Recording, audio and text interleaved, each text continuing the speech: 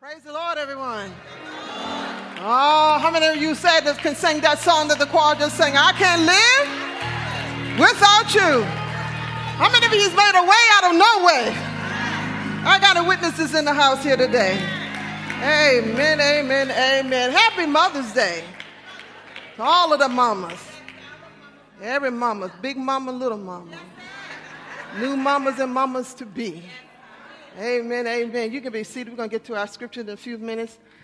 Just want to, first of all, thank you, First Christian, for the flowers. And thank you, Tristan. I'll say, now, Tristan, though, he doesn't call me Pastor K. He called me PK. But anyway, this morning, if you just don't mind, we're going to be going to our scripture reading. And the scripture that I'm going to be reading from really reminds me of my grandmother. My grandmother's name was Annie Brown. Annie Brown, born in 1888. And last month, Sunday, she would have transitioned into heaven 50 years ago. But Annie Brown was my daddy's mama. And Annie Brown was, like all of the women in my life, I did come from a line of some God-fearing, God-believing, God-trusting women. But I also came from a line of women that will let you know exactly what was on their mind. Let the church say amen. And they didn't have any problems dishing out some wise advice. And like they would tell you, don't you take no wooden nickels and don't you be nobody's fool. Anybody my mother told you that? Uh-huh. And then if you start trying to sneak around on them, they will look here, what's done in the dark. It's going to come out in the light. And then was one other line they used to say to us, and they would say, look here, every shut eye ain't closed. And every goodbye ain't gone. Yeah. I used to wonder what they meant by every shut eye ain't closed and every goodbye ain't gone. And then it dawned on me that sometimes you just don't know who's looking at you and who's watching you. You think the eye is shut. You think they're going to sleep on you, but they're checking you out. And every goodbye ain't gone means that very thing that you thought you said goodbye to will find its way back into your space. That was Annie Brown, but however, Annie Brown's favorite line was, her favorite line that she was always saying, she said, the Lord will make a way somehow. The Lord will make a way somehow. And I just want to shout her out because, you know, she was the one that was my caregiver, you know, while my mom was working. And so I would go to Grandmama Annie's house, and Grandmama Annie, every morning, she would sit me on her knee. And the first thing she would do, she's going to read from the upper room. Anybody remember the upper room? We still get the upper room. And she would read from the upper room. Now, keep in mind, Mama Annie never finished elementary school. I don't think she got past 4th grade, but it didn't matter. She could read. She would read from the upper room, and then she kept the hymn book on the table. Now, on the table, they also kept butter out. I don't know why they kept the butter out on the table back in the day. Anybody remember that? The butter was sitting by the sugar thingamajig and the salt and pepper, you know what I mean? And so she would take out her hymn book and we would start singing. And every day she would sing, at last it did my Savior bleed. At the cross, where I first saw the light. Now keep in mind, Mama Annie couldn't carry a tune in a handbasket. But she would sing that song every day, and I was singing right along with her. And then on Sunday mornings, what Mama Annie would do was she would get up on Sunday mornings whenever I stayed over on the weekend or whatever, and every Sunday morning, she, my grandfather, and I, we would get up. We would go down into the kitchen and kneel at the table. Not sit, we would kneel down at the chair, and Granddaddy would lead us in prayer. And we had to pray. Now, the food was smelling good, but I couldn't touch the food until we had Sunday morning prayer with my grandfather. And so that was the kind of upbringing that I knew. Grandmama Annie never learned how to drive. She never traveled outside of the state of Maryland. She would pack up a jar of iced tea, and she would go and get some pound cake. She wasn't a good cook, but she would buy the pound cake. And Mama Annie and I would walk out, and we would just walk around through the neighborhood, and she would visit the sick and the shut-in. And Mama Annie would go and just give some wise words of wisdom and just a ministry of presence. And That was kind of the environment that I grew up with Mama Annie, just walking through the neighborhood, just letting the people know just how good God is. And, of course, she was going to dispense her words of wisdom. Mama Annie never made it on the who is who's list. She was never invited to the White House. She never made it to the State House. But every Sunday morning, she was in the church house. Amen? Amen. She was in the church house. And I remember one Sunday when I was sitting with her, and she was sitting in church, and Mama Annie just turned around, and she was a very stoic woman. You know, she didn't show a lot of emotions. And I turned around, and I saw tears coming down her eyes. And I was like, Mama, and I used to call her Mama, what's wrong? And she said, nothing wrong, baby. She said, I'm just happy because the Lord made a way out of no way. I don't know what that way was, because I know Mama Annie didn't have a lot of money. But, you know, when you grow up some families, you didn't know your family didn't have a lot of money. Because as far as you know, you had food on the table. Everybody was happy. Everybody was good. You didn't know that sometimes they were struggling just to make ends meet. And I don't know what it was that Mama Annie was crying about. I don't know if she was shedding tears because she had buried 2 of her own daughters before they even turned the age of 20. Maybe she was shedding a tear because of that. I don't know. Maybe she was shedding a tear because a door that she thought was shut closed, God opened it up for her. I don't know what it was that Mama Annie was crying about, but all I know this, she was happy that the Lord had made a way for her out of no way. And I don't know her full story, but what Mama Annie taught me and what I carry from this day forward is that no matter how it may look, no matter how desperate the situation may be, no matter how dark the night, how deep the hole, the Lord will make a way. Somebody, why don't you minister to somebody right now? Just minister to somebody right now. The Lord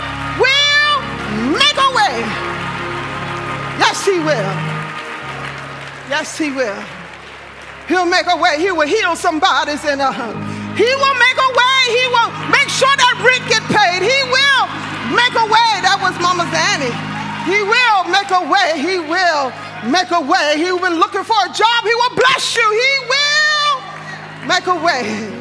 And I carry that what Mama Annie taught me, and I thank God for the years I spent with her, sitting at her feet. Both of my grandmothers, my grandmama Frances too. Grandmama Frances, she was the cook.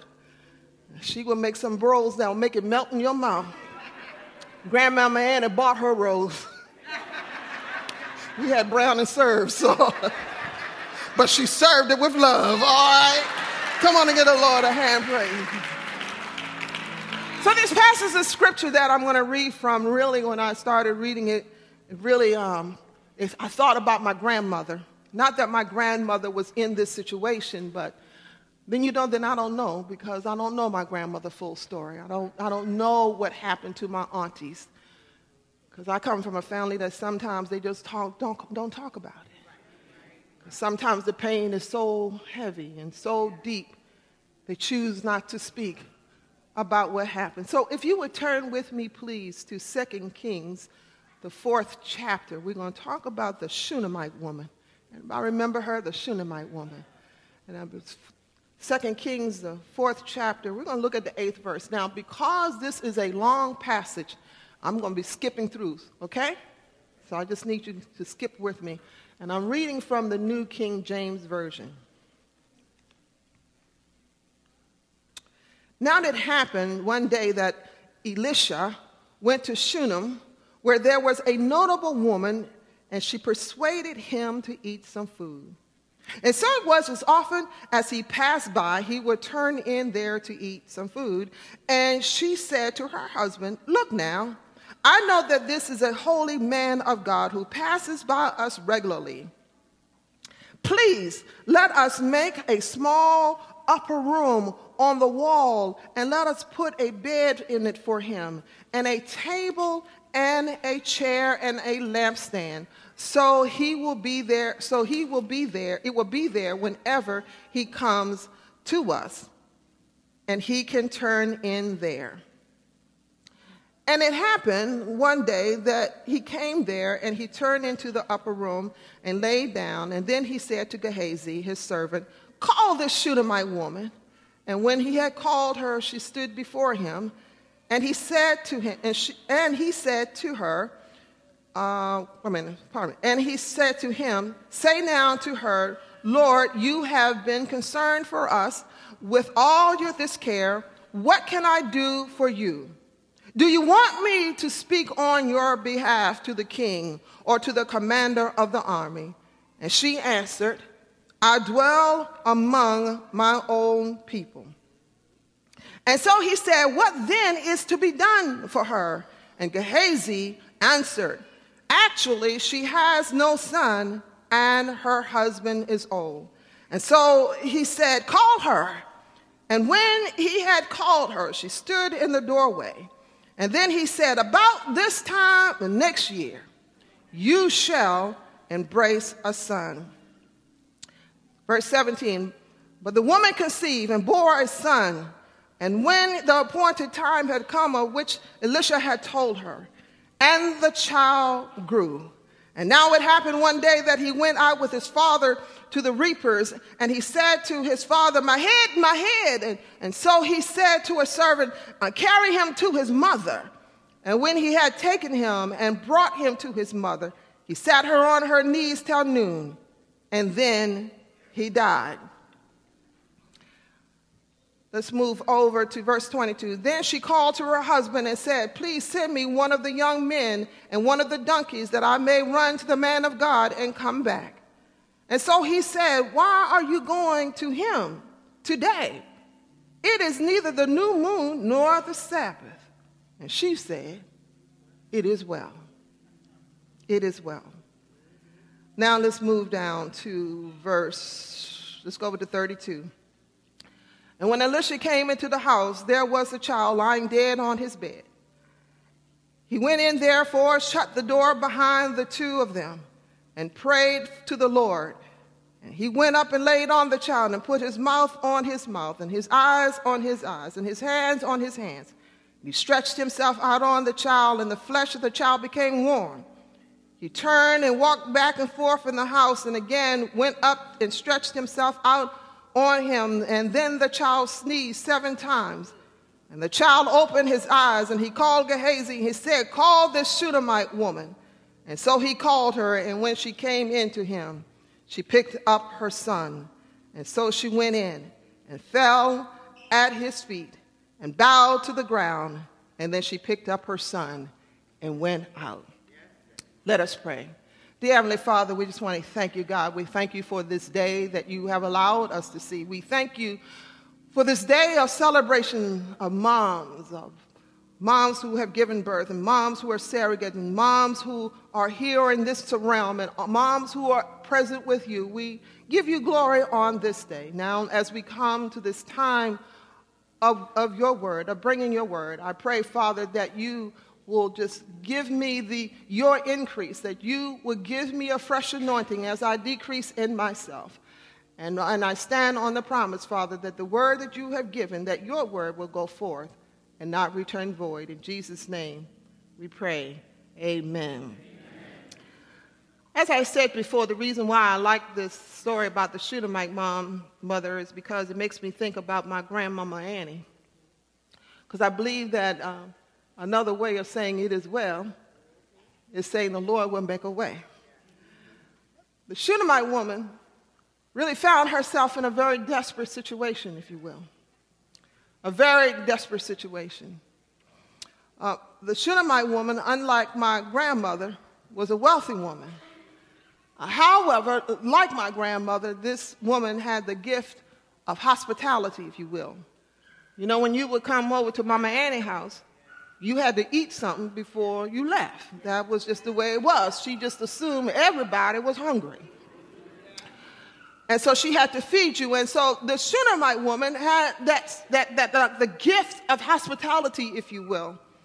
because she saw the man of God coming through town, and obviously she had heard and knew about his work, and that she decided that she was now wanted to talk to her husband about creating a space for him. So whenever he comes to town, he wouldn't have to worry about where he was going to stay, and that he could stay with her. And then when we go and read the word, it would tell us that she had to persuade him to come and to live with her. But nonetheless, he did. He would come and he would stay with her and her husband. The text doesn't go into it, doesn't explain to us or tell us why she thought he was a man of God, or why she assumed a man of God. We don't know. I don't know. Maybe she heard about how that he had made a way for the widow whose son were going to be taken to slavery to pay off a debt that they had. Or maybe she heard about the story where he had miraculously turned bitter water sweet. Whatever the case was, this woman, out of the goodness of her heart, wanted to serve the man of God. She wanted to do something for him, to show her gratitude for the work that he was doing in her neighborhood. And so she built this room for him. Now Elisha, as any servant of God would be, was grateful. He was thankful that she had gone out of her way, that she and her husband had gone out of the way to be so hospitable to them, to add on it, to go to the expense of building this additional room and to provide food for them. So he asked Gehazi to go out and say, ask this woman, what is it that I can do for her? What can I do for her? Ask the woman, does she need me to speak to the king or to the commander of the army? And that tells you right there that Elisha has some contacts. He had access. He could get to people in high places, and the fact that he asked the question meant that he could get to these people and get whatever it is that this lady needed. And so the woman comes back with a strange response. She says, really, I don't need anything. She said, I dwell among my own people. Now, I didn't quite understand what she meant by that. She said, I dwell among my own people. And what she was implying was that she didn't need any special recognition. She didn't desire to be compensated for her hospitality. But she was saying that I'm just content. I'm good with what I have. I'm good with what I have. Being good with what you have and being content does not mean you don't have some struggles. Being content means there aren't some burdens that you are bearing. Being content simply means that I'm good. I may not have everything, but wherever I am in this space in life, I am good. Paul talks about it over there in Philippians 4, and he said, I have learned to be content whatever the circumstances may be. I know what it is to be in need, and I know what it is to be in plenty. I have learned the secret of being content in any and every situation. It's a secret in learning how to be content in any and every situation, because that says a whole lot. And that says a whole lot. It says that even when life isn't fair, even when things aren't going the way I would want them to go, I'm still good. Even when I don't have everything that I desire, I'm still good because I'm in a good place right now. And she was saying to him, I'm in a good place. I'm in a good place. I don't need anything else. But I wonder why she didn't tell him that there was a desire in her heart. The woman, she chose not to share that desire, and maybe she didn't choose to share it because when you come to a place of acceptance of whatever your situation may be, you don't really think about it anymore. You know what I mean? You know, I'm good. I haven't given it a thought. I have settled my mind on that issue. So she didn't give it any thought, perhaps. Perhaps she thought that what the desires of her heart was beyond what this man of God could give to her. And maybe she thought that, what it is that I really want is a child, but I'm just assuming that that desire is too big of a request and you cannot provide that. I don't know what it is that she was thinking about. I just could only wonder. And I also wonder what she's thinking or saying, I've been disappointed so many times that I'm not even going to ask for this anymore. Sometimes disappointment will do that. We choose to become content. We call it contentment, but really what it is, we are settling.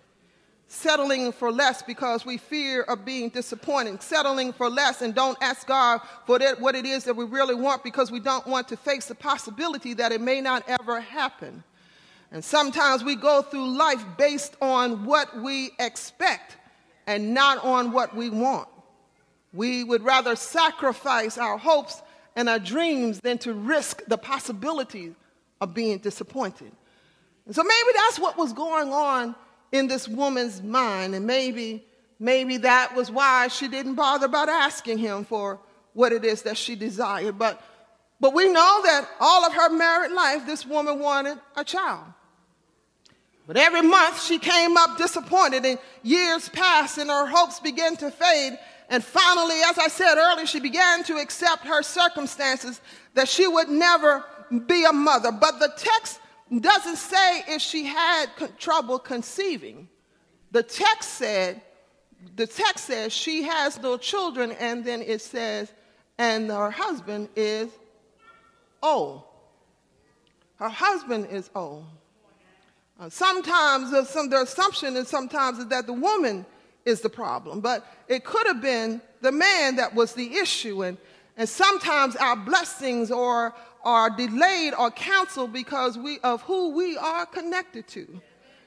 Didn't mean that anything was wrong with her. It was who she was connected to.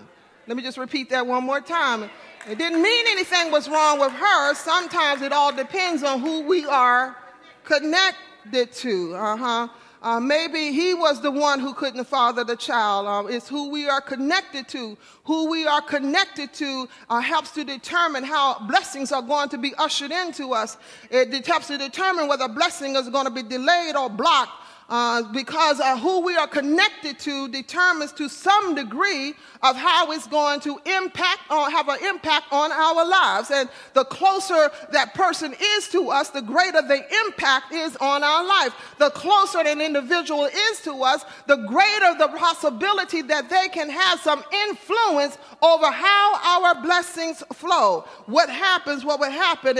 And so it just depends on what happened to this woman and where the issue really lie. But I just want to get back to the point that our blessings are connected to who we are connected to. I'm not saying anything was really wrong with the man, but what I'm saying is we do have to be mindful as to who we hook up with.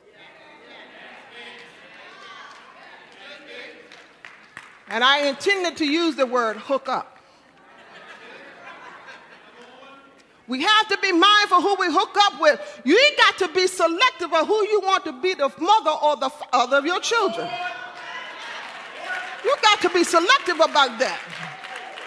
Because I'm going to tell you the thing that amazes me to no end, and that we get these kids and it's all lovey-dovey, and 6-7 months later you can't stand the one that you hooked up with. I don't know what that's all about.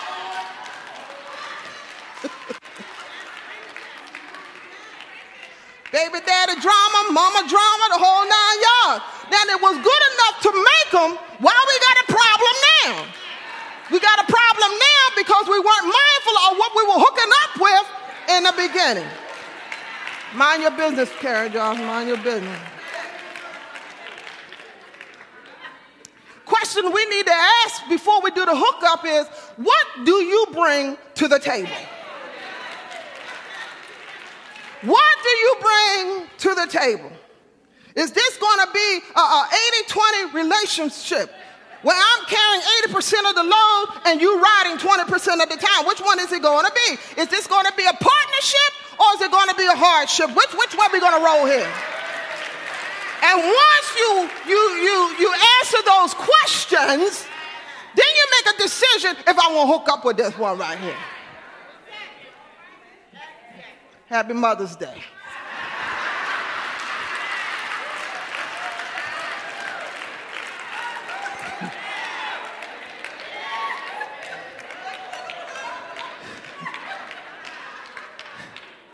You know, we love our kids, but we look at our kids and we go like, well, what was I thinking? Anybody ever been there? That's what men and women. Brothers do the same thing. They're going like, Lord, what was I thinking? I don't know what that was all about. All right, let the church say amen. The Shunammite woman didn't ask for anything. She didn't ask for anything. She said, I dwell among my own people. She didn't ask for a thing. But Gehazi discerned her deepest want was to have a child. And Elisha then turns around and he promised her, he says to her, by this time next year, you're going to be a mother. This time next year, you're going to be a mother. And the woman says back to Gehazi, don't lie to me. It's right there. It's like, don't lie to me. Don't get my hopes built up for no reason. I've been disappointed too many times. Don't tell me this prophecy and it turns out to be a prophet lie. I don't want to hear that anymore. I was content with where I was in this life. So don't lie to me. Gehazi, he didn't change. You know, when you know the word God has given you a word, you don't back down off of it. So this time next year, you're going to be a mother. How many of you think about where you were this time last year? And you're so grateful to God from where he has brought you from last year to this year. Anybody in here, you're just grateful for how the Lord has blessed you and how you just look back and you think about where you were this time last year and you can't help but give God some glory and some honor because you just think about what he's done for you. This time last year you were in debt, but this year you are debt free. And this time last year you didn't have a job, but this year you got one. This time last year didn't nobody know your name, but this year they know exactly who you are. Come on and give the Lord a hand praise. This time last year, now just think about where you're going to be this time next year. This time next year. I know Sister Tracy said, take out your cell phone. And she said, take a picture of yourself, right? And she said, put FC3, hashtag FC3 moms, right? I want you to add another hashtag. Hashtag this.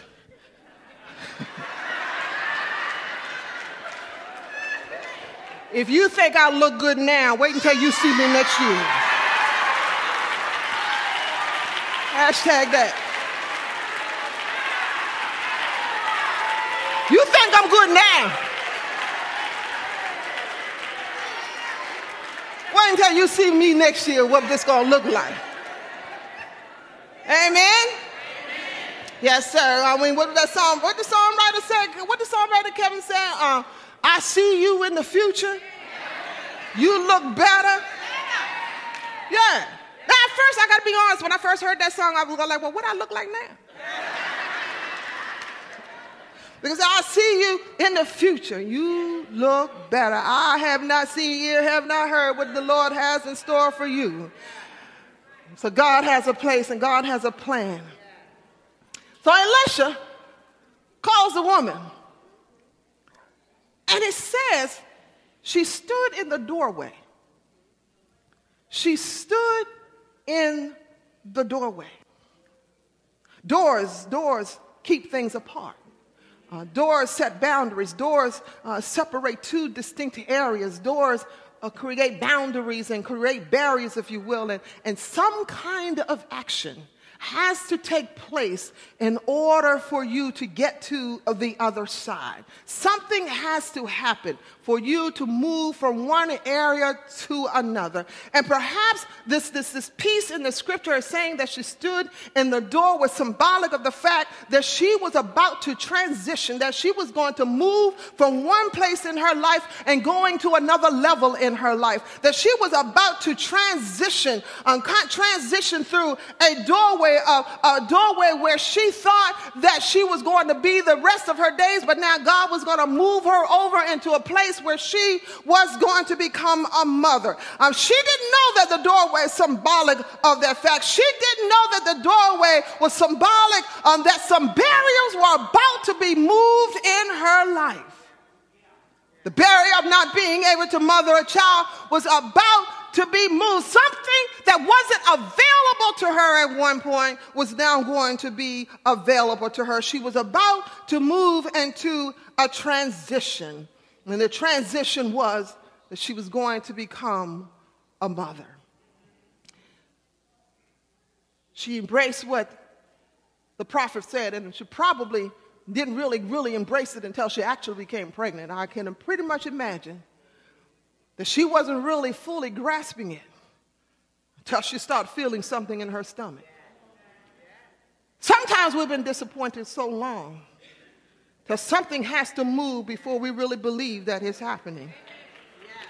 And sometimes our hearts have been broken so many pieces until something has to come together before we began to embrace and to understand that God is making a way. This woman was beginning to see that what she thought was impossible was now becoming possible. As the story moves on, it then shifts.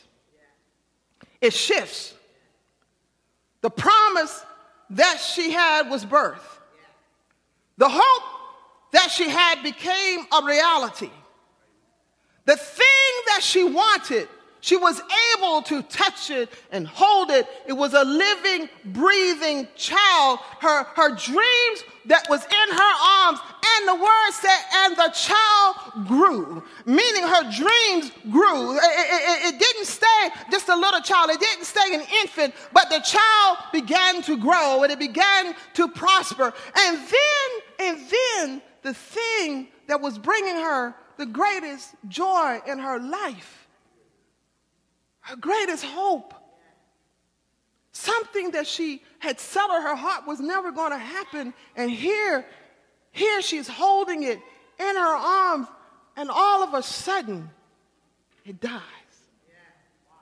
She held it, it said, until noon, holding and rocking and praying, I believe, that this child is going to live. And I believe that like any mother, she would have given her life just so her child could live. But the child dies. The manifestation of the promise dies in her arms. It dies in her arms. And then she does something that was incredibly strange. She didn't call a mortician.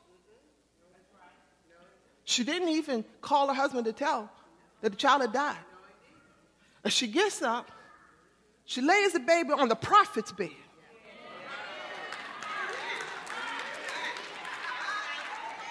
She lays the baby down on the prophet bed. She goes out. She says to her husband, have one of your servants come and take me, because I'm going to see the man of God. He wants to know, well, what's going on? It's not the new moon. We're not having a holiday. What's happening around here? And she doesn't say, our son upstairs is on the bed dead. She doesn't say anything. She just said, it is well. I don't know how that sister kept her composure. Because I'm going to be for real. I'll be broke down, messed up, snot be flying all over the place because my child is upstairs. And she said, it is well. In other words, saying, I know the Lord going to make a way. And it says that she rode on, and if we read in scripture, that when I was reading some commentary, it took her about 5 hours to get to this man of God. It took her that long to travel up to him. And when she gets up to him, and the question that Gehazi asked, he said, is everything all right? And she says, it is well. She didn't even tell Gehazi. She didn't tell him what was wrong. She was waiting until she got to the man of God. And when she got to the man of God, it says that she fell down on his knees and grabbed him around his feet, and she desperately cried out to him and said, didn't I tell you? She said, his child of God, didn't I tell you? I didn't ask for this. I didn't ask for this grief. I told you years ago I was good. I told you I was satisfied with not having a child. I told you I was comfortable. I didn't ask for this, and now you have given this to me, and it has died. And now I'm going through this grief and this heartache and a pain, and I'm going through something I didn't even ask for. Let me break it down to maybe y'all understand this. I didn't ask to be a pastor.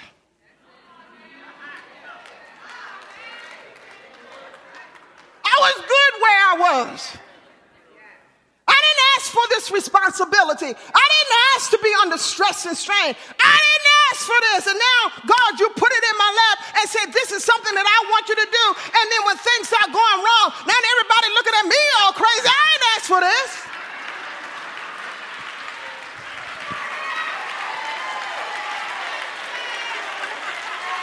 I didn't ask for that. Woman saying she was all stressed out. You got me grieving over this child. I was content where I was. And now you bring me this gift. I know it was a gift, but the gift has turned on me. Has a gift ever turned on you? Has a gift ever turned on you? The gift has now turned on me. And now I don't know what to do with it. And now I'm coming back to you because you're the one that started this thing in the first place. Because I didn't ask you for one blessed thing. I told you I was good. Unless you didn't cool, he didn't lose his cool. He understood. He didn't flick up on that sister. Because what the sister was saying now, you look, I ain't asked for it. Now you fix it. That's what she was saying. That's what she was saying. Let me tell you something. When that girl rode on that horse, that donkey for 5 hours, she had a whole lot of time to think. And sisters, you know how we are. When we got a lot of time to think, we're going to think of every argument we ever had with you. We're going to think of every disagreement, and we're going to bring up stuff that you forgot about years ago, and we're going to start all the way back to the day your mama brought you in the world, and we're going to lay you out. And y'all be looking at us because you don't know what in the world we're talking about, but that's all right. We're going to lay you out from morning, noon, and night. Amen, sister, that's just how we do it. And then you're going to have to figure out why I'm hot, okay? You figure out why I'm mad. I didn't say it was fair, but I'm just saying. She rose up on him. She rose up on him. She rose up on him. And so he decided, look, well, you know what? I better do something. Let me tell you something. Ain't nothing worse than a ticked off woman. And especially a woman where you don't mess with her kids. Amen? Now, we will do some stuff, you go messing with our child. Now, I'm going to tell you, even if the kid is wrong, let me handle that behind closed doors. I'm going to handle that situation, okay? But right now, your hands don't go on them. It's my hands. Their rear end is reserved for these. It's right here, you know? That's how we've done. That was my grandmama Ann. And she would tell me, she would say, girl, go out there and get me a switch. She going to beat me with a switch. She going to ask me to get her a switch so that she can use on me. I would go out there and find the smallest, driest stick I could find. Here you go, Mama Ann. I ain't going to do it no more. And I just go, ugh. And then she wife, don't do it no more, baby. Go sit down. Say, I know I wasn't going to get a beating there. You got to learn how to play a game.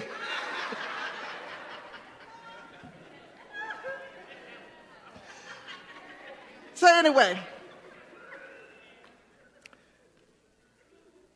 the prophet comes back to town. He sends Gehazi up ahead of them. Told him, take my staff. Go lay it on him. And Gehazi does it.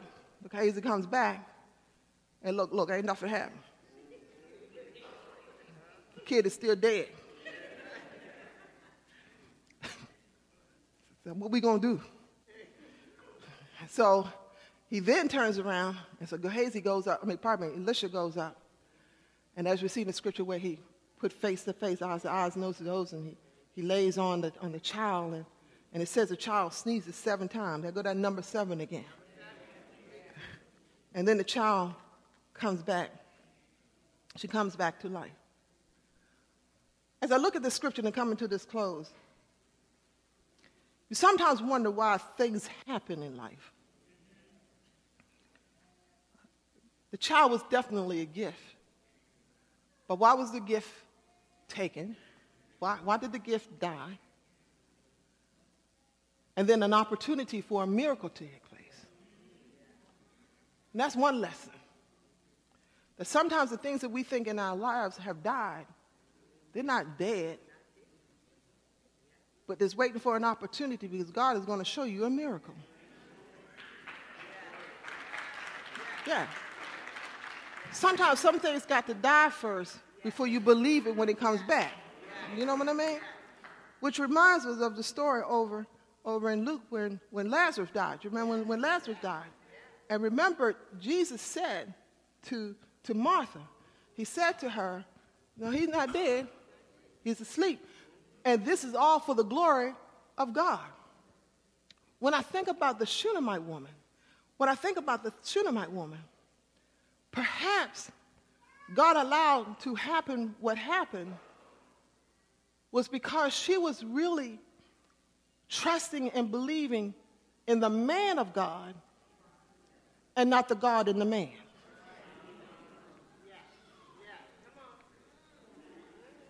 I need y'all working, listening. Maybe not the God in the man.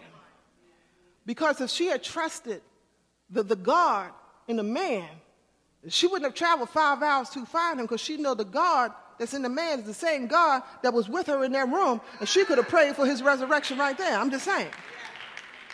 Perhaps she had to learn that lesson for herself. And I say this in closing. When it comes to learning about how the Lord will make a way, it's one thing for people to tell us about it. It's another thing to even witness it happening in someone else's life. But let me tell you, it's a whole nother ball game when you're the one that's up in the mix. And when you are up in a back, when your back is up against the wall, when you are having a Red Sea experience, when you are in a place where no man, no woman, nobody can help you, but only God can help you, it is then when you learn the Lord will make a way somehow. And when you know it for yourself, when you know that you know that you know that the Lord will make a way, that again says that no matter what hell comes your way and what hellion brings it your way, the Lord will do what? He's going to make a way. I don't care if every door has been shut. The Lord will do what? He's going to make a way. I don't care how deep down you may be. The Lord is going to do what? He's going to make a way. And we have to learn it for ourselves. That the Lord is going to make a way. Now, I want everybody up in here who has learned it for themselves, that you have walked through the valley of the shadow of death. That you have looked at some demons face to face. And you have seen some doors opening up for you and some doors shut for you. You know for yourself that the Lord has made a way. Come on and let's give the Lord a hand praise.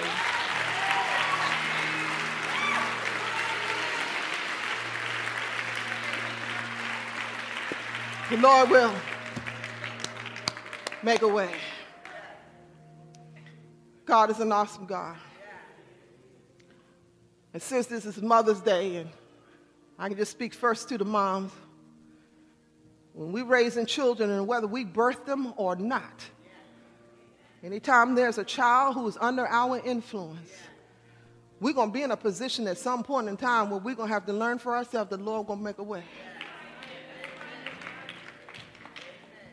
You know, the Bible teaches us that, you know what it says, you can train up a child, and he's shutting up a tart. Yeah, you can train up a child, but they're going to be seasoned, that child might depart, and you got to make a mind up what you're going to trust and believe in. Are you believing that God, that you're going to turn that child over to the Lord and let the Lord work it out and get out of the way of God's work and let God do whatever God has to do? Decision counselors, you can come on down. And sometimes we have to stop being the cushion to catch our kids. And sometimes we have to learn. Just because we didn't have doesn't mean that we're supposed to give everything that our children ask for. Have to learn how to earn it. Earn it. I'm not talking about being me, but what I'm saying is so our kids can be appreciative and understand that this thing of motherhood, and not in fatherhood, but this is Mother's Day. Motherhood is not easy. It's not an easy job, but it's a blessed job. It's a job that I wouldn't trade it for the world. To be a mom. They get on your nerves sometimes, but it doesn't last long, does it, Mom? Because we love them no matter what, and just love them no matter what. But right now, I just want to have this opportunity. There's anyone who's in here, and I don't know, maybe you had a Grandmama Annie in your life like I did. I was fortunate that, I had a strong mama. By the way, my mom is going to be turning 91 on Tuesday. Yeah.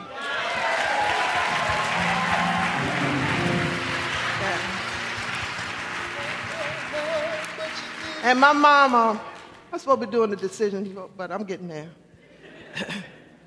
My mom can't move. She's lost all ability. But if you ask Mom how she's doing, she's going to say, fine. I don't know where that strength comes from. Wait a minute, I do. I know where it comes from. So how you can say you fine, you can't even feed yourself or scratch your ear if you itch, but you can look at me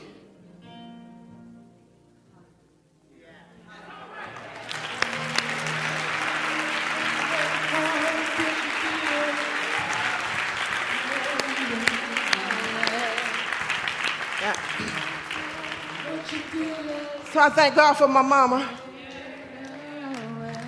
And even though I've been praying, sometimes I'm going in and ask the Lord on this day, let me just hear her. Listen, can we talk? Can we have a conversation again? And then it doesn't happen, but one day the chaplain came in and the chaplain was talking to her and Mom gave her that mom look. And on that day I said, Lord, don't let Mama talk today.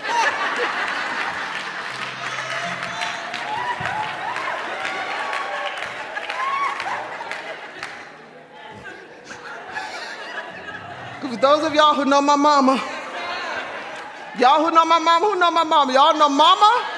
Okay, so y'all understand where that prayer was coming from. Mama's good. Mama's a good mom. God gives us mothers and mothers in our lives because, see, in God is mothering. God is a nurturer. He's a nurturer. He's a protector. He's a birther. So if any of you are here and maybe you have not come to accept Jesus Christ for yourself and you want to get in a better connection with the mother that's in Jesus Christ, the mother that is in God, come on down.